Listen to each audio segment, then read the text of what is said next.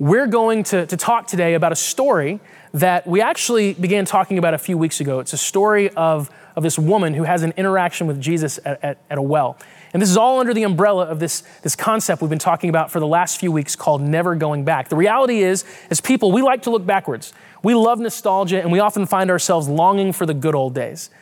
But God doesn't ever long for the good old days. God's always moving forward. In fact, he's always trying to take people forward to places they've never been before. We're the ones that just want things to go back to the way they were. We're the ones who keep going back to the same old behaviors, the same old mentalities, the same old types of decisions, expecting this time it's going to be better than it was the last. And God's saying, no, you need something new. You need something you've never experienced before. And we see this illustrated beautifully in this interaction that Jesus has with this woman at a well in John chapter 4. So I actually want to read this interaction again.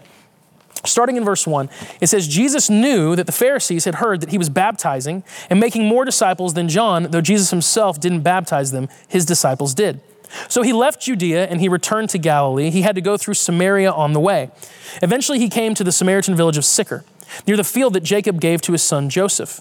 Jacob's well was there, and Jesus, tired from the long walk, sat wearily beside the well about noontime. Soon a Samaritan woman came to draw water, and Jesus said to her, "Please give me a drink." He was alone at the time because his disciples had gone into the village to buy some food. The woman was surprised, for Jews refused to have anything to do with Samaritans. So she said to Jesus, "You're a Jew, I'm a Samaritan woman. Why are you asking me for a drink?" Jesus replied, "If you only knew the gift God has for you and who you're speaking to, you would ask me and I would give you living water." And I just want to emphasize this. This is such a powerful statement. I hope this hits you the way that it's intended to hit you. Jesus says, if you only knew the gift God has for you and who you're speaking to, you would ask me and I would give you living water. Now, she thinks Jesus is talking about actual water. This is something Jesus does very often. He speaks in metaphor. People kind of miss it. It goes over their heads and he has to connect the dots. "Sir," she says, "you don't have a rope or a bucket, and this well is very deep. Where would you get this living water? And besides, do you think you're greater than our ancestor Jacob, who gave us this well? How can you offer better water than he and his sons and his animals enjoyed?" And Jesus replied, "Anyone who drinks this water will soon become thirsty again, but those who drink the water I give them will never be thirsty again. It becomes a fresh, bubbling spring within them, giving them eternal life." "Please, sir," the woman said, "give me this water, then I'll never be thirsty again, and I won't have to come here to get water." She says, "I won't have to keep coming back to this well every single day." And keep in mind, she still thinks Jesus is talking about water. She probably thinks he's crazy. This is where Jesus turns the tables. This is where he helps her understand what he's really talking about. All right, check it out. It's great. He says, "Go and get your husband." "I don't have a husband," the woman replied. And Jesus said, "You're right. You don't have a husband. For you've had 5 husbands and you're not even married to the man that you're living with now. You certainly spoke the truth." Now please understand, Jesus he's not shaming this woman. We don't see Jesus shame people who are really struggling with life, who are trying their best, who have issues and problems. He has incredible compassion for people. The only people Jesus sort of shames, if you want to call it that, would be the people who are self-righteous, who believe that they are in and of themselves truly holy and good, and they kind of set themselves up as the judges of others. But when it comes to everyday people with everyday problems and struggles, Jesus never puts them to shame. He's not shaming her, he's connecting the dots. He's been talking about this living water and how the water that she's been drinking from this well, it leaves her thirsty again and again, and she has to keep coming back to the well, back to the well, back to the well. And then he says, "Hey, tell me a little bit about your relationships." And she's been married 5 times. She's in another relationship now. She's not married, but clearly she's just doing the same thing over and over and over again, even though it does not satisfy her. The truth of the matter is this: we are all the woman at the well. Every single one of us, we're that woman. We all have things that we go back to time and time again, patterns of thinking, ways of behaving, certain coping mechanisms that, I can't say this, how about coping mechanisms? I said like Copenhagen almost, like coping mechanisms, like it's one word, whatever. Certain coping mechanisms that we just go back to over and over again. We all have this tendency to do that, even though we know in our minds, this doesn't work. Every time I do this, I find myself back in the same situation. Why do I keep going back to the same old well over and over again? Jesus says, no, I want you to have something new.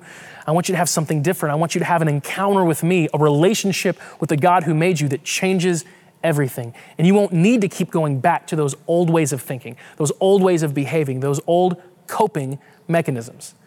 He wants to do something new, to give us what he calls living water.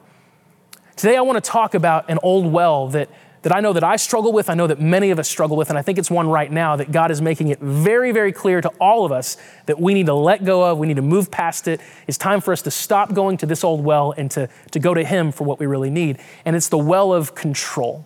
A couple weeks ago, we talked about the well of self-gratification, self-fulfillment, self-reliance. That's an old well. It never satisfies us. The more we focus on ourselves, the less joyful, the less happy we are. Last week, Fred talked about the well of accomplishment. When we try to live performing and trying to earn everything by the way that we do. If we do it right, if we do well enough, if we do good enough, then maybe, just maybe, we'll be happy. That's an old well. It does not satisfy us. Today, I want us to talk about the well of control. If this whole season that we're in right now has taught me anything, it's that I have far less control than I actually think. I like to be in control. I like to at least think that I'm in control. It's my decisions. It's the thing that I'm doing that's really controlling my circumstances. And so if things are going well, it's because I'm doing well. If things are going poorly, maybe it's because I'm doing poorly, or I don't know, I like to blame things on others sometimes. Control is funny like that. It's convenient to take credit for the control when it's going well, but when it's going poorly, that's a different story. But at the end of the day, I like to feel like I'm in control. But again, right now, I'm learning, I think all of us are learning, that maybe we're not in as much control as we'd like to think. I actually think that what we're discovering right now is that control is kind of an illusion. Control is an illusion. And actually, I asked a friend of mine to help me illustrate this for us. And so I've got my friend Arthur here. If you go to his hands, you might recognize Arthur. Hello, sir. We'll wash our hands after this, I promise. Arthur is on our worship team. He plays keys. He's been a big, big help in our kids' areas over the course of this. If you have kids, you've seen Arthur on the kids stream. But Arthur is like a world-class magician. Thank you. You're the tallest magician. I am. I know. I'm a tall guy. And so I asked Arthur, I said, hey, could you do something today that would help us sort of understand the fact that control is an illusion? I thought about illusion and actually thought of you. And so control is an illusion. What do you have for me? I think this is pretty good. Okay. Because it better be. I know, right? Yeah. I'm not going to have any control over this. Oh, okay. I'm going to give up the control. You're going to have all the control. Well, I love that. You talked about an illusion of control. Yes. This is the case. You're giving me the illusion of control. I am giving you, I could do some fancy card stuff right now. Okay. I'm not going to do that. I'm going to set a couple cards down, though. All right. These are mine. Those are yours. These belong to me. And you have control over them. Yes. So what do you want me to do? Shuffle them. I want you to mix them up. Make it random. Yeah. Well, those are good shuffles you do there. Well, I'm just kind of like cutting it over and over again. Look at that. And I don't want to mix them all up. Really? Well, you don't want to do it. I can, you can, but I just don't. It bothers me. Sloppy. There's like an OCD part of me that goes, now what? No, so what do I do now? So push them together? Push them together. All right. Control them cards. Here we go. Can I pull them off? Yeah. All right. Kind of make it like a. You can do whatever you want. You have good control. No, I don't. You're just no. Control. It's not. It's a big mess. It's a big mess. All right, here we go. How's that? I'm not going to touch them. That's what happens when I try to control things. Really? Yeah. Don't. That's life. That's my life under my control right there. This is making. All right. This has got to do this. All right. So what I'm going to do is I'm going to give you these cards. I want you to take them back. Okay. And you're going to deal down cards. Okay. I'm not going to tell you what you're going to do, but you're going to deal as many cards as you want, face down, one at a time, on top of the other, and deal as many as you want. So just put them down. Just deal as many on top of each other. Yeah. Oh, okay. On top of each other. As many as Can you I want. go in any order? I don't care. Yeah, you can do a couple at a time. I can put something from the middle? Sure. All right. All right. You good with that? Yeah. Now, do you want the last card that you dealt? That's the card we're going to use, or the next one coming up? What do you want to do? I'll do the last one that I dealt. So just push it over here. Or push it over here. Push it here? Yeah. I'm not going to really. All right. And put the rest of those back together. Okay. Now, this is good, right? You've had good control. Yeah. I haven't manipulated you in any way. I don't think you have. No, I haven't. It doesn't feel like that. It doesn't. So I've got my 3 cards. I chose these before anything else started, and then you chose 1 card. Okay. And do you have any, remember when I had you deal them? Yes. Were you counting to yourself or not? No. See, I always do. Okay. I'm kind of a control freak in that way. Okay. And you actually dealt down 7 cards. Okay. I knew you were going to do that because... Well, we have this on video, and so I can go back and watch. You can, right. but you actually did. And the card you stopped on was a 7. Which is amazing because my cards are all 7s as well. It's nutty, isn't it? They're all 7s. Now, I'm going to put all the 7s back here. Put your hands on top so I can't control. All right, 7s. Now. Because I dealt 7 cards out? That's what? Isn't that funny? Okay, all right. It's amazing, isn't it? What a coincidence. Yes, okay. It's just happening. Yes. So 7s come in 2 different colors. There's black ones and red ones. Name one of those colors. Red. Perfect. How about diamonds or hearts? Hearts. Hearts it is. Okay. Here we go. You see See it? No, is it going to be the... No, it vanished. Well, it's not the... What do you mean? It disappeared. The 7 of hearts disappeared. Oh, I was expecting you to open it up and see the 7 of hearts. No, it's gone. So there's the 7 of clubs, spades, and diamonds right there. But the 7 of hearts no longer exists. He's gone. Check out the next card. Oh, that's weird. That's not even a card at all. Okay. How about the next one? Oh, that's not... Wait.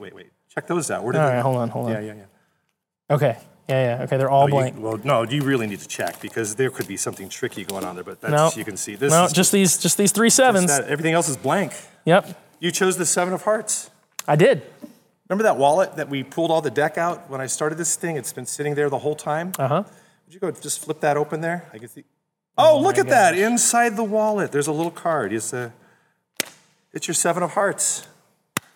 Look at that. So, okay, I'm not going to ask you to reveal. Right? I know magicians. Yeah. I don't want you to be like. I don't want the internet. Disbanded, barred. They would You lose your license of the club. Oh yeah.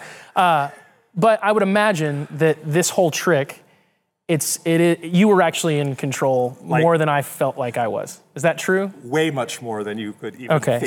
So my feeling of control is it was an illusion. You felt pretty good about it. I felt pretty good. I did. But it worked out. Thank you so much. My pleasure. See, control, it's an illusion. Okay, let's talk about how this connects to life. When we try to control everything, it reveals something about our hearts. It reveals a tremendous amount of fear. Okay, because control is rooted in fear. You control things because you're afraid of what would happen if you didn't. You're afraid that if you weren't the one in control, if you're not the one pulling the strings, if you're not manipulating everything to work out the way you want it to work out, it's all going to go awry. Everything depends on you, and you have total fear, which is why you control. The opposite of control is trust. Think about a relationship that you have. If you know someone that's in a relationship with someone else and they're incredibly controlling of that person, it means that they don't trust that person. They don't trust them. They feel like they have to be the one that makes the decisions because if that person was left to their own, it would all go poorly. They're afraid of handing the keys, so to speak, to that person. They have no trust. When we live our lives trying to control everything, it actually reveals that we struggle to trust God. When I'm trying to control my circumstances, it means I don't really trust the Lord. And see, here's the thing. I'm glad we were doing a card trick with Arthur because maybe think about it like you're playing cards. We all have a responsibility to make the best of the cards that we're dealt. I'm not saying this whole control thing, let go of it. That doesn't mean we have no responsibility for making wise decisions in life. The reality is this. No, we're all dealt certain cards. Right now, we've all been dealt this card of COVID-19 and all the political craziness and lockdowns and division. We've all been dealt the same card. And we all have the responsibility right now of playing that card to the best of our ability. But we're not the one that controls the deck. We're not the one that's dealing out the cards, so to speak. We actually don't have control of the world around us nearly as much as we might like to think. And what's funny is that I already know that. Like Scripture speaks to this so many times. For example, last week, Fred used Luke chapter 12. We can look at Luke 12. It says, this is Jesus talking. He's using a story. He says, a rich man had a fertile farm that produced fine crops. He said to himself, what should I do? I don't have room for all my crops. And then he said, I know, I'll tear down my barns and build bigger ones. And then I'll have room enough to store all my wheat and all my other goods. And I'll sit back and I'll say to myself, my friend, you have enough stored away for years to come. Now take it easy, eat, drink, and be merry. But God said to him, you fool, you will die this very night. And then who will get everything you worked for? Yes, a person is a fool to store up earthly wealth, but not have a rich relationship with God. In this scenario, the man feels like he's in control. He's done it. He's controlled everything, and now he can just sit back and relax because his control has worked. He's not depending on the Lord. He's not trusting in the provision of God. He's trusting in the control that he's had over all of his circumstances. It doesn't work out well for him. We can look at James chapter 4, verse 13. Look here, you who say today or tomorrow, we're going to go to a certain town, we'll stay there a year, we'll do business there, we'll make a profit. How do you know what your life will be like tomorrow? He says your life is like the morning fog. It's here a little while, then it's gone. James is a super uplifting dude. What you ought to say is, if the Lord wants us to, we will live and do this or that. Otherwise, you are boasting about your own pretentious plans, and all such boasting is evil. This whole idea of pretentious plans, this is control. You're bragging that you're in control, that you've got the plan, that you've got it all figured out, that you've figured out a way to make it all work. And he says you're boasting about your own ability to control. You don't know what's going to happen tomorrow. God's the one that's in control. Psalm 127, verse 1. Unless the Lord builds a house, the work of the builders is wasted. Unless the Lord protects a city, guarding it with sentinels will do no good. We might feel like we're the ones in control sometimes, but deep down inside, at the end of the day, it's God. Jesus in John chapter 15, he says to his disciples, you didn't choose me, I chose you. I appointed you to go and produce lasting fruit so that the Father will give you whatever you ask for using my name. He tells his disciples, look, you didn't pick me, I picked you. I was the one that was in control of that. Think back to the woman at the well. This connects so well to her. She didn't wake up that day and say, you know what I'm going to do today? I'm going to change my life. I'm ready to be done with the way I've been living my life. It's not working. I'm going to seek God until I find him. And I think I'm going to get started at a well. That's not what happened. She was just doing her life, and she happened to go to this well, and there was Jesus, and he was the one that met her there. He was the one that was controlling that whole interaction. He loved her. He cared about her. He loves all of us enough to initiate a relationship with us. He says, look, you're not the one in control. I am. That's really good news. I hope you hear that. I hope you understand that God being in control and not you, that's really, really good news. There's this beautiful, beautiful psalm, Psalm 23. It's one of the most famous psalms in Scripture. And it says this, the Lord is my shepherd. I have all that I need. He lets me rest in green meadows. He leads me beside peaceful streams. It goes on to say that he renews my strength and he guides me along right paths, bringing honor to his name. God is my shepherd. God's the one that's controlling things. Yes, I have decisions. Yes, I have choices that I have to make. I have to respond to the way he's leading. But at the end of the day, he's the shepherd, not me. He's the one that's directing the paths of life. I have experienced this time and time again, that at the end of the day, when I look at my life and I look at all the good things in my life, and I ask myself, how much can I take credit for the good things in my life? How much were the good things that have happened in my life under my control? What I find is that practically none. I'll give you 3 examples real quick. Number 1 would be my God, my relationship with the Lord. The reason that I'm a Jesus follower is because when I was in the 4th grade, or the summer before 4th grade, my family moved into a new house. And I remember that summer very, very well because we actually had to move in with my grandma for a few months. Our house sold and the new house wasn't quite ready to close yet. And we had this little limbo time. We were waiting for all that to get wrapped up. We lived with my grandma. And I'll never forget moving into that house. There was just about a month left in the summer. I was so excited to be in the new house. It had a ton of land that we had never had before. It was awesome. But our neighbor invited us to church. And I didn't want to go because I'd only been to church a couple of times in my life before that. And all I knew is that church meant you wear dress pants. And like any good 4th grade boy, I hated dress pants. So I didn't want to go, but my parents said, sure, the neighbor invited us, let's go. And we started going to church. My parents loved it. I loved it. Within a year, I had become a Jesus follower, and I've never really looked back. It's interesting. The neighbor who invited us to church, he got arrested a week later. Turns out he had been embezzling money from the place that he worked, and we never saw him again. And I look back and I think to myself, number 1, it's ironic.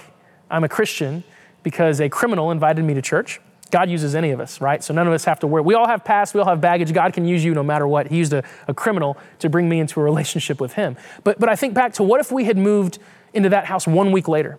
We were at my grandma's for most of the summer. It was kind of this weird limbo of when is the house going to be ready? And if we had moved in a week later, he would have already been arrested, already been gone. I would have never been invited to that church. I was not the active agent in that. I was not in control of that. God is the one who was lining those things up. I can look at another great blessing, my wife. This week, we celebrated our 15-year anniversary. Megan, I love you. When I think about my wife and my relationship with her and what part did I play in that, the truth of the matter is way less than I might like to believe. I met my wife on a bus I saw her on a bus. I think I talked to her later, but at a school that I started going to when I was 16 years old. Now, the reason I was going to that school is because we had moved to Georgia. And the school that I had started going to wasn't really working out. My parents were sort of concerned with the friend group that I had chosen, and rightfully so. The neighbor, the person, funny, similar situation. The person that we moved in next to, that neighbor, I became friends with them. They had a child that was my age. So we started hanging out, and they were pretty wild, and they ran with a pretty wild crowd. And my parents were like, whoa, we don't like that. And so they actually pulled me out of that school and put me into a new school. And that happens to be where I met my wife. And there were a whole bunch of other scenarios that even led to us moving to Atlanta in the first place, none of which had anything to do with me. That was all choices my dad was making in his job and taking him here, there, and everywhere. But again, if we hadn't moved next to that neighbor and that neighbor and I hadn't started hanging out, and that neighbor didn't happen to be kind of a wild high school student, whatever, my parents never would have pulled me out of that school. They never would have moved me to that other school. I never would have met my wife. I was not in control of that situation. I can look at this whole scenario, my church. And when I say my church, I don't mean my church. This is my church, like it is your church. This is my family. I've been here for 13 years now, 14 years, something like that. Crazy, crazy long time. And all the different situations and scenarios that brought me here, none of them were in my control. I was living in Kansas City, Missouri. And a buddy of mine, who had actually been a mentor of mine when I was in high school, called me up. He knew that I had a passion for ministry. And he called me in Kansas City and he said, hey man, what are you up to these days? And I was working at a marketing company. And he was like, man, I thought you wanted to do ministry. And I said, yeah, I did. But then I don't know, I had kind of a weird experience with a church in college and it kind of put a bad taste in my mouth. So I was like, maybe I don't want to do ministry after all. He was here in the Cherokee County area. He said, man, you know you're supposed to do ministry. He said, I'll tell you what, I actually bumped into a guy the other day at Taco Mac who's part of this new church that's starting up called His Hands. And he just happened to tell me that they're looking for a youth pastor. I'm going to give you his number. And so he gives me his number and I call and you know, I could tell a lot more detail in this because it goes deeper. But again, I didn't control that situation at all. It wasn't like I said to myself, you know what, I'm going to find a church and I'm going to look in Georgia and Cherokee County. And no, I just get a call one day randomly from a friend of mine who challenges me and says, you know what you're supposed to do. Call this number. I called this number, started coming here after that, flew down for an interview, became the youth pastor. I've been the pastor now for the last 6 years. None of that was my control. Because God is the one who's in control. He's the shepherd. Psalm 23, it's the truth. He's the one who leads us. Every good thing that I have in my life, if I look at my life, I can't really take much credit for any of it. I can't boast about it. God has been the one in control. God has been the one that's been leading me where I need to go. And I've learned that God is better than me at being God. God is better than me at being God. And so maybe I should let him be the one who has control. Maybe on a daily basis, I should surrender whatever illusion of control that I have, because the funny thing is, no matter how much I know this to be true, I'm still prone to believe over time that no, I'm really the one that's pulling the strings. I'm really the one that's in control. Maybe because God is so much better at being God than me, maybe every day I should wake up and I should get on my knees and I should surrender to God and say, Lord, I know you know this. I just want you to know that I recognize it too. You are in control. You're my shepherd. You're going to lead me today, and I'm going to follow you when you do. You're going to lead me today. I'm going to follow you when you do. Now again, I want us to be clear. I'm not saying that we have no responsibility for making wise choices. I'm not saying that the circumstances that we're experiencing in life are not somehow tied to our choices, but what I do want to say is that we're not the ones in control, and our greatest responsibility is letting the Lord lead us where he wants us to go. He is the good shepherd. He is the one who leads us to the places that we need to go. And even when we're in a situation, by the way, where it feels like, yeah, okay, this isn't a good situation. This is really hard. I'm going through a trial. I'm in a real struggle right now. I know many of us are in that situation. We have to understand that God is still the one in control. He's still leading us. That scripture we read, Psalm 23, it says the Lord's going to lead us along the right paths. Right after it says he leads us along the right paths, it says this in verse 4. Even when I walk through the darkest valley, I will not be afraid, for you are close beside me. Your rod and your staff protect me and comfort me. You prepare a feast for me in the presence of my enemies. You honor me by anointing my head with oil. My cup overflows with blessings. So it says that the Lord is the one leading us along the right path, and then all of a sudden we're in a valley. Well, maybe the Lord's going to lead us through the valley. If we stay connected to him, if we continue to hold his hand and let him lead us. Just yesterday, I went on a walk with my 4-year-old son, Judah. And Judah, I love you so much. Judah and I are very close, but Judah's learning to trust me. And a lot of the neighborhood that we live in has some sidewalks, but a lot of it doesn't. There's portions that have sidewalks and portions that don't. And so when we're on this walk, when we would get to a moment where the sidewalk ended, we'd have to walk on the road. And in those moments, I make Judah hold my hand. He doesn't like to hold my hand because he doesn't feel big when he's holding my hand. He wants to walk independent of me. When we're on the sidewalk, I'm fine letting him walk independent of me, but not when we're in the road. And so I'm holding his hand and he's fighting me. And there were a few moments where cars started to come by and I squeezed a little tighter. And for some reason, his reaction to me squeezing his hand a little tighter was to pull away. And I know that he's oblivious to the cars. He's not paying attention. He's looking here, there, and everywhere. And so the only reason I'm holding his hand is because I want to lead him to safety. I want to lead him in a way that makes sure that he's taken care of. He doesn't really realize that, so he's fighting me on it. The truth is, my job is to lead him. His job is to learn to trust my leading. His job is to learn to go with me, not to fight against me. And we had to have a few conversations where I had to explain that in terms that a 4-year-old can understand. Same is true for all of us with God. You're not the one dealing the cards. You're the one that has the responsibility to play the hand that you're dealt to the best of your ability, wisely, with discernment, trusting the Holy Spirit to give you what you need, trusting him to give you the wisdom. But at the end of the day, we have to realize that our desire for control, it's rooted in fear.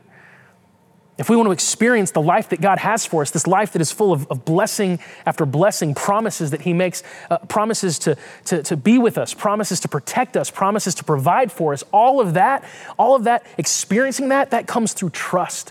That comes through responding to him with trust, taking him by the hand and letting him lead us where he wants to lead us. Control is an illusion. It's an old well that we go back to time and time again because we're afraid, because we struggle to trust God like we need to. But what I want you to understand this morning is that you can trust him. Whatever situation you're in right now, you can trust him. If life is going incredibly well for you right now, praise God.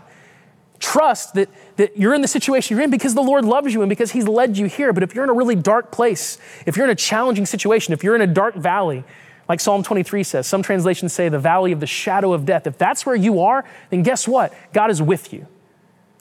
And he's your shepherd. He's your shepherd in the green pasture, but he's your shepherd in the valley as well. And he's going to lead you where you need to go. Trust him. Let go of control. Let go of the illusion of control. And on a daily basis this week, wake up and say, Lord, I surrender the control to you. You've got it. I trust you. I trust you. I don't want to go back to that old well of control and fear. I want the living water that comes from trusting you and letting you give me what I need. So I'm open. I'm open, Lord. Take me where you want me to go. Give me the living water that you've promised. If that's the prayer of our heart, guys, we're going to experience the things that God has for us, and everything he has for us is good. Let's pray. Lord, thank you so much for giving us living water. Thank you so much, Lord, for loving us the way that you do. Lord, we recognize that we are not in control. We recognize, Lord, that we might get stuck bragging and boasting about all of the plans that we have and the things that we've figured out. We might be confident that we know the way things are going to go. We might be like that man in your illustration in Luke 12 more often than we care to admit. We think we've got it figured out, but at the end of the day, control, it's an illusion. We don't have it.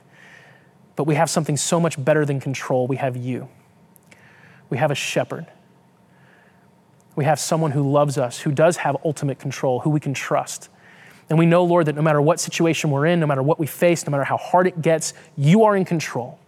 And you love us, and you've promised to lead us, and you've promised to lead us through. We trust you. And Lord, help us trust you more. Help us surrender our need for control and recognize that it's an old well that we never want to go back to, and help us live the rest of our lives, Lord, from this moment forward with you, trusting that you're going to give us everything we need, receiving the living water that you promise, the relationship with you that truly fills us, truly satisfies us. Lord, we pray all this in your name. We love you. Amen.